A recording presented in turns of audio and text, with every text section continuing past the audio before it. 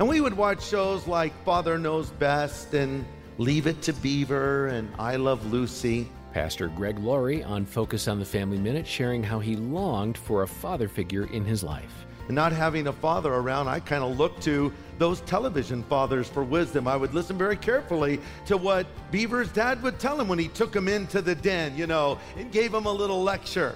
Or what the dad on the Father Knows Best show would say. And I have to tell you something, when you find out you're illegitimate, that you weren't planned, that's kind of disconcerting. Because you ask yourself the question, was I even meant to be? Was I a mistake? Is my life an accident? Or does God have a plan for me despite my rather inauspicious beginnings? God is the perfect father to look up to. Hear more from Greg Laurie at FamilyMinute.org.